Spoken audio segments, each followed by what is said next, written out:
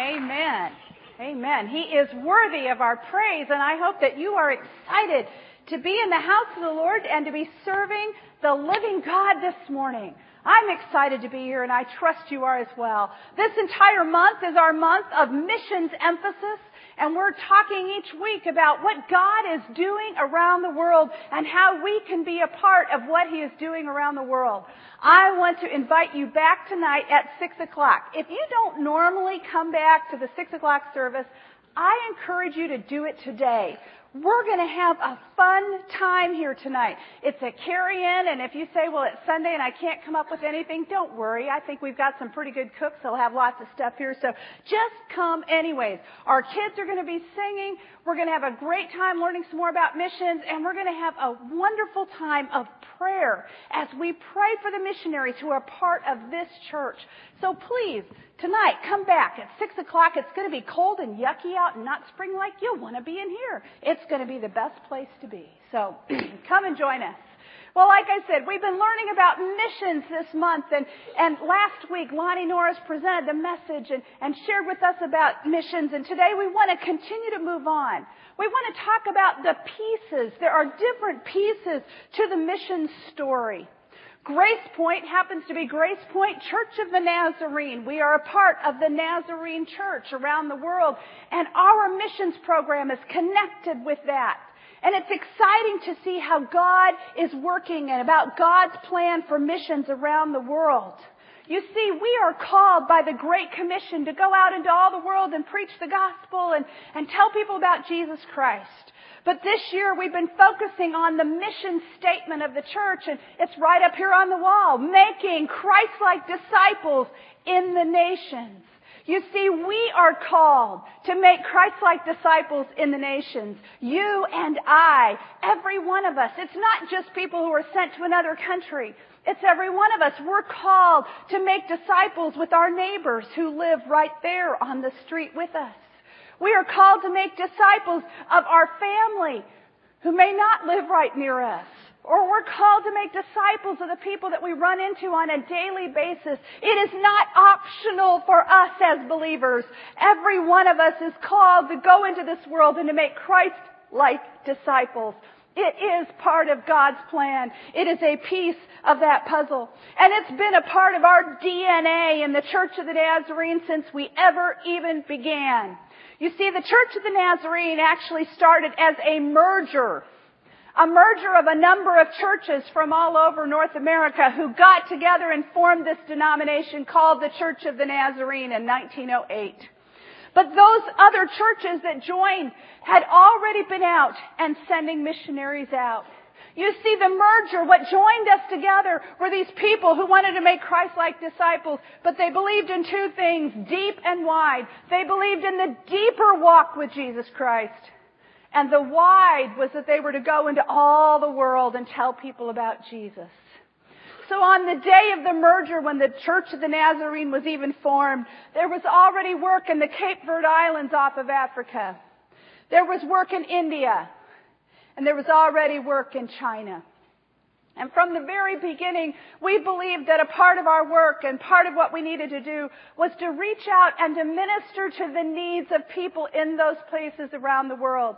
You see, when Jesus went out and He went from place to place, He went out preaching and teaching and healing. All three of those, always combined.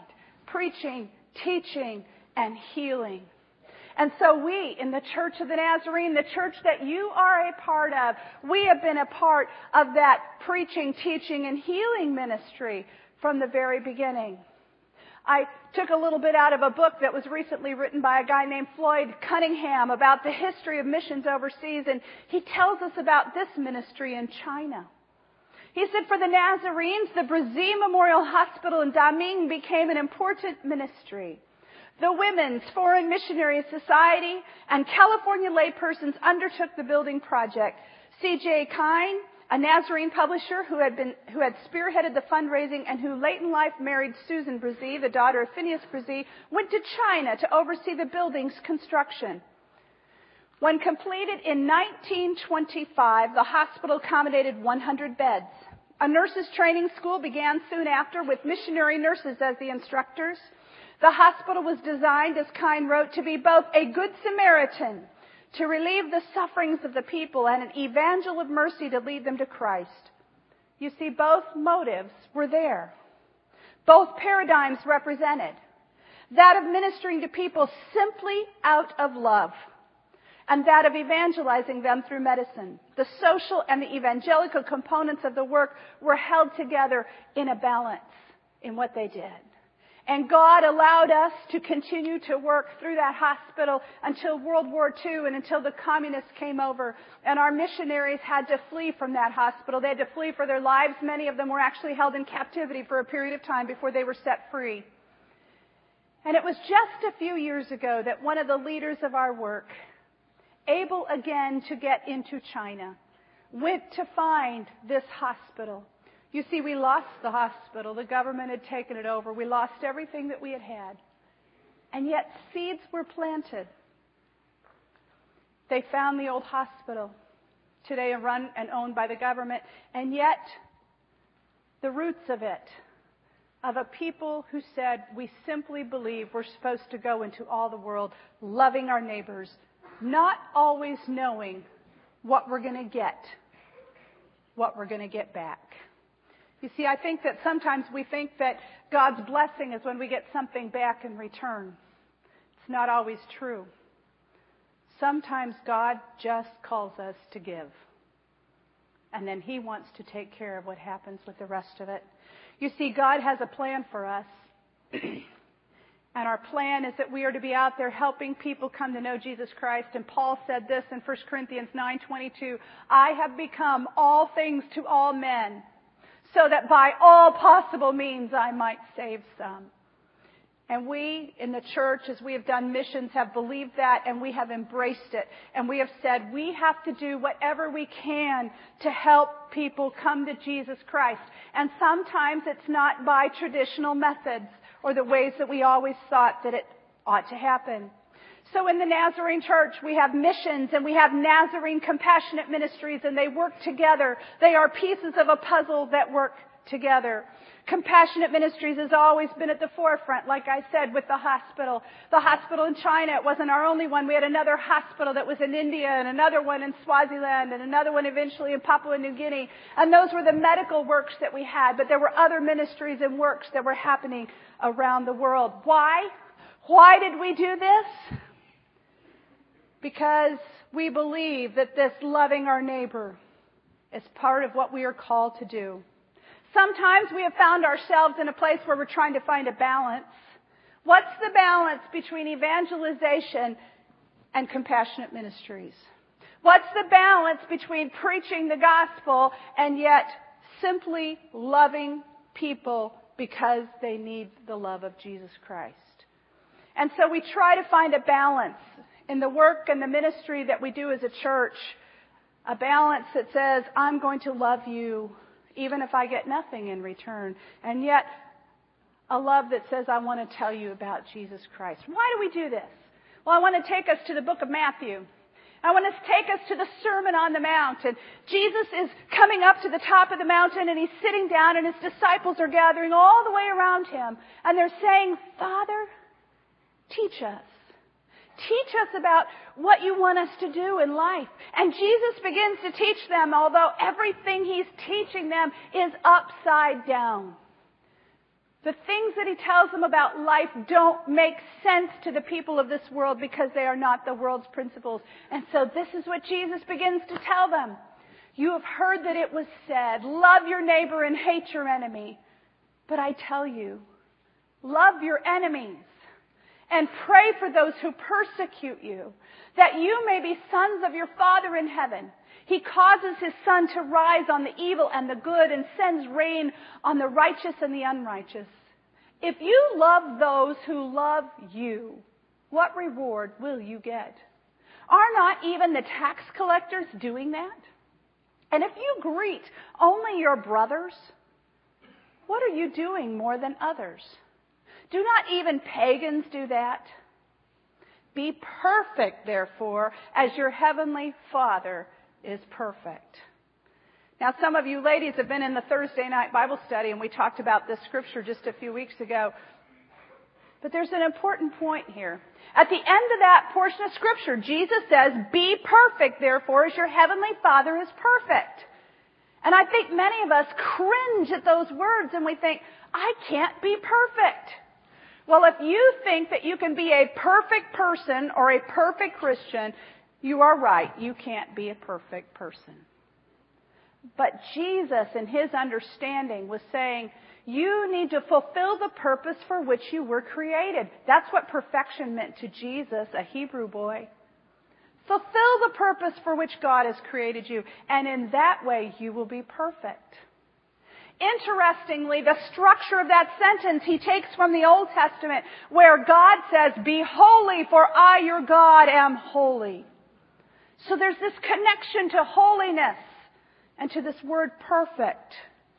For we are all called to that deeper walk with Jesus Christ that says, you are to be a holy people. You're not supposed to just say, I'm satisfied with walking a shallow walk. I want to go on to that deeper walk. And somehow Jesus connects it to this idea of loving those who don't like you. And somehow that fits in with holiness. You see, we are a holiness people. So I want us to stop for a minute and realize that sitting around Jesus that day were all of his disciples, and they had their sermon notes out, and they're sitting there taking notes on the sermon.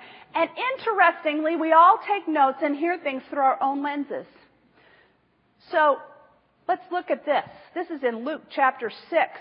This is Luke, who was sitting there listening to the same sermon, taking notes, and somehow he hears it through his filter, Dr. Luke.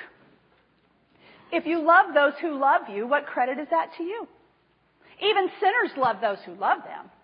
And if you do good to those who are good to you, what credit is that to you? Even sinners do that. And if you lend to those from whom you expect repayment, what credit is that to you? Even sinners lend to sinners, expecting them to repay them in full. But love your enemies. Do good to them and lend to them without expecting to get anything back. Then your reward will be great, and you will be sons of the Most High, because he is kind to the ungrateful and wicked. Be merciful, just as your Father is merciful. So why does Dr. Luke hear that sentence, be merciful, and Matthew hears the sentence, be perfect? Because their understanding of what they're hearing is that Jesus is saying, for you as holy people of God, to fulfill the purpose for which you were created, you are to show mercy. That's what it means to be a holiness people. To love those that don't love you. To love the world around you with the way that God would want you to do so. That's his expectation. And that's why we do what we do in missions around the world. Sometimes we are doing things in the name of compassionate ministries to be merciful, just as Jesus was merciful. Well, let me take you to Russia in the early days. We moved there in 1992, and as soon as we moved there, people started sending us all kinds of stuff. I mean, boxloads of things kept being sent to us, and people hoped we could do something with it because people want to show compassion and mercy. It was always interesting. One of my favorite things was a box of Afghans, and I had to translate that to get it through customs. And the only Afghans that they knew were people from Afghanistan. They couldn't figure out how those got in a box. So we had all this stuff that was always coming in. And one of the things that we got one time was we got like 4, 5, 6 boxes, big boxes, filled with IV fluid and IV tubing and IV needles. And it's sitting there in our office, and I'm thinking, what are we going to do with all this stuff? Because I had no place to send it. And I didn't have connections at that point to do anything with it, and it was going to expire, and we're going, what are we doing with all this IV stuff? Well, it was October of 1993. We'd just been there about a year. And one morning we woke up, turned on the English-speaking radio, and we discovered we had 2 presidents. That's not a good thing to have happen. We had one president in the White House, and we had another president over at the Kremlin, and both of them wanted to be in charge of the country. And things got nasty. And during the night, what we did not know is that the tanks had rolled down Leninsky Prospect to the center of town. And we lived at the intersection of Leninsky and Lomonosovsky. I mean, they had gone down our street. We got a phone call that said school is canceled indefinitely. Christy was like, yay! Mom's going, never had war days before, but that's okay. So we were having a war day, and we were home, and I'm home with the little girls, and they're all excited, and they want to play and everything, and I'm a little bit distracted because I'm seeing smoke from downtown coming up. And for 3 days, we had a war. They finally got rid of the ones that were in the White House. At the end of the time, the kids called the White House the Zebra House because it was now black and white. It had been bombed so much. And at the end of those 3 days, as we're listening to our little American radio, they said so many people have been injured. They said we have about 300 wounded that have been taken to Main Hospital number 1 in the city. And they said we have a problem. They said, you see, the airports have been shut down for 3 days. There's been no transportation in or out of this city. And at that time, things in Russia were pretty desperate. A cardiac intensive care unit comprised of you laying in a bed and getting an aspirin a day. And on the radio, they said, if anybody has IV supplies of any kind and IV bags or whatever, we need them desperately at hospital number 1 in downtown Moscow. It'll be 36 hours before an airplane from Germany can fly in medical supplies. And we went over and we loaded up everything that we had. And we had to get through barricades and everything to get down to hospital number 1 and deliver those supplies. And they were just amazed. They're like, how did you get these? Why do you have these? Well, I have to believe it's a God thing. You see, Jesus said, be merciful as I am merciful. And Jesus wanted us to go out and to help to give to those who were in need. And God had supplied the right stuff at the very right moment for the very right people. It's amazing to watch how God works. And so there in Russia, we organized as the church and also as Nazarene Compassionate Ministries, and we partnered with a group called Heart to Heart. And Heart to Heart contacted us, and sorry, there's cracks there. Heart to Heart contacted us, and they said, we're going to be flying a huge airplane full of medical supplies to the city of St. Petersburg. It was amazing the way God was putting pieces together. You see, when Boeing would build a brand new airplane, when it was empty and being delivered someplace in the world, they would allow us to fill it with supplies. And so we could fill an entire Boeing airplane full of supplies and fly it into the city of St. Petersburg. And Heart to Heart said, Carla, if you help us with what we're doing, we'll work together and we will give you a major part of the cargo that's coming off that plane, and it's all going to be medical supplies. And I remember we began to pray about what we were going to do because we had no ministry yet in St. Petersburg. And along the way, God had helped us to become friends with a lawyer. Her name was Natalia Vysotskaya. And she, along the way, had become friends with Chuck Colson. And she was involved in prison ministries. And Natalia and I are talking, and she says, Carla, I can get you into the worst prison in St. Petersburg. And she said, they desperately need help. And so Natalia made the arrangements, and we traveled up to St. Petersburg, and I went into this horrible prison called the Crosses in St. Petersburg. It had been built during the time of the Tsars, and it was dreadful. I've actually never been in anything so awful in my entire life. It had been built to house 1,150 inmates, and by that time they had 12,500 inmates in the prison. 10 times the number of people they should have had per cell. People slept in shifts. And they had a hospital there that had literally nothing. The place was crumbling, and the smells and the sights were beyond belief. But I sat across the desk from the head of that place, and I said, we're going to bring in an airplane load of medical supplies. I can send you truckloads. Would you like to have this medical help? And he was like, yes, I'd like to have that medical help. And he kind of gave me a list of things that he would need. 6 weeks later, I went back because now the plane was going to land in a couple of days. And I went and I met with him and I said, okay, are we on board? Have we planned it all? Do you have the trucks ready? And he just looked at me in amazement. And he pulled open his desk drawer. And he pulled out a stack of business cards this big. And he said, all of these people have come and talked to me and said they would do something for us. And then he pulled out my card and he said, "You are the first person that ever came back."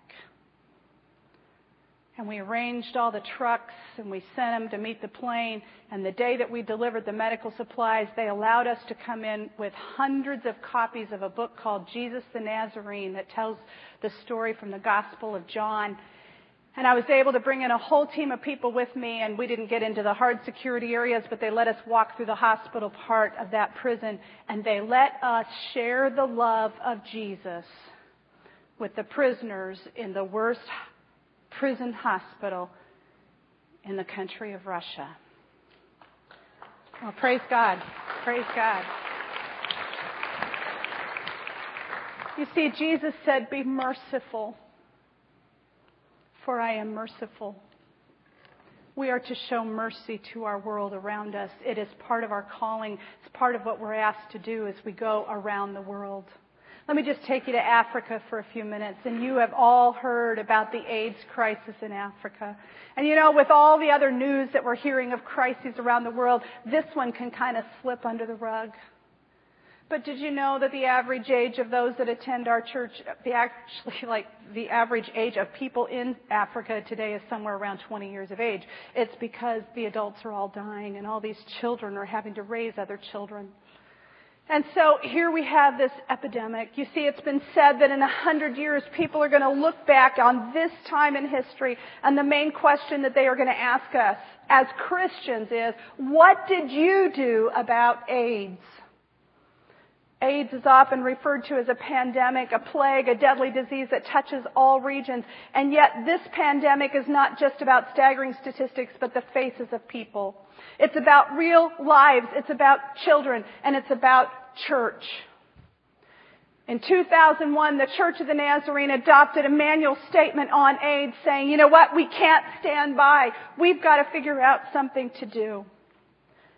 It says, since 1981, our world has been confronted with a most devastating disease known as HIV/AIDS. In view of the deep need of HIV/AIDS sufferers, Christian compassion motivates us to become accurately informed about HIV/AIDS. Christ would have us to find a way to communicate His love and concern for these sufferers in any and every country of the world. And at that time, we reached out and we joined hands with people like World Vision and Compassion International and said, we have to have a plan for Africa. What are we going to do? And we came up with several different targeted responses, and one of them was spiritual support. We are going to support our churches. We're going to support our pastors. But did you know that many of our pastors basically are running orphanages? Pastors who now have 15 or 20 children. What are we going to do as a church? One thing you can even do is to buy a cow for a pastor so that they have milk to help feed those children. We can buy seeds so that they can grow a farm and they can help raise those children. We're doing education programs all over Africa today. We are going around as the Church of the Nazarene and we are teaching abstinence and education about AIDS. Because we believe God has called us to be merciful, and that's part of what we have to do. We're doing vocational training for these young children who suddenly have to figure out how they're going to get a job. The face of missions, maybe it's changed. We are called to share the gospel, but we are called to show mercy to those who are around us, sometimes expecting nothing in return. Well, finally, what goes around comes around. And many, many years ago now, Steve and Linda Weber left the United States and went to Haiti to be missionaries. It's the couple up on the top left. And Linda Weber happens to be the younger sister of Barb Kiefer, who's here today. And Steve and Linda Weber went to Haiti to be missionaries. They were excited about their work and their ministry there. But while they were there, Steve became overwhelmed with the condition of Haiti back in those days. And he began to pray that God would help him to know how he could help these people. And he developed programs of business development and things to help people improve their lives. And he really became the founder of what we call today the modern Nazarene Compassionate Ministries. After a few years in Haiti, his mind was so great about that, they called him to come to our headquarters in Kansas City, and he founded our organization today that we know of as Nazarene Compassionate Ministries. And he poured himself into that. He poured himself into everything that was going on around the world, the stories that I've told you this morning. He was the one that was heading up those works in those days. Well, since then, Steve and Linda thought that they would retire. And in their retirement, God has called them to a ministry of prayer, and they've been here at our church just a year ago. But since the Haiti earthquake, remember that group I told you about, Heart to Heart? We partner with them. Heart to Heart got a hold of Steve and Linda and said, Steve and Linda, are you ready to go back to Haiti? So out of retirement go Steve and Linda, who are packing up their things and are moving to Haiti to be the bridge between Heart to Heart and our local churches. You see, one of the neat things about Nazarene, the Church of the Nazarene and missions around the world is we have one of the greatest delivery systems in the world. You see, we have churches all over the place, and we've got people in churches, and we've got a way to deliver things. And a lot of the other big organizations can raise money and do things, but they don't have a way to deliver it. And so God partners us together with people like World Vision or Samaritan's Purse or Heart to Heart, because we need them and they need us, and we work together, and God does amazing things by putting us all together. So what goes around comes around, and Steve and Linda have moved and are moving back to Haiti, and Steve was just recently there. He sent out this email this week, and some of you may have already read this, but I want to share it with you all. And Steve is sharing about what is happening on the ground in Haiti. He writes, many have asked, what do you do in Haiti? And he said, well, here's my attempt at an answer. I arrive at a heart-to-heart clinic located in the Bel Air Church of the Nazarene in downtown Port-au-Prince. It's so very hot. It's 104 degrees inside the building, and the building has no air conditioning. I watch with increasing awe as the incredible medical volunteers work with hundreds of Haitians waiting patiently in the heat for their turn to see one of the doctors. Across the street, a small army of government-paid workers are digging through a collapsed building and pull another mummified body out of the rubble. And I ask myself, how many more are under there? The rubble was a street market totally flattened by the earthquake, and people ran into it for shelter instead of out into the street. I moved to another heart-to-heart clinic. This one is located right in the middle of Léogâne, the epicenter of the earthquake. Almost every structure has been destroyed, and yet both the Nazarene Church and the Mennonite compound right next door are both relatively undamaged. I marvel. Heart-to-heart doctors and nurses of various faiths are working in the courtyard of a Nazarene church, and they're being fed and housed in tents by the Mennonite missionaries. The Canadian Army is providing all of the logistical support, and one of my favorite sayings comes to mind, we are better together. It certainly is at work in this place. I move on. And this time I'm up into Haiti's southern mountains to an area called Fondois.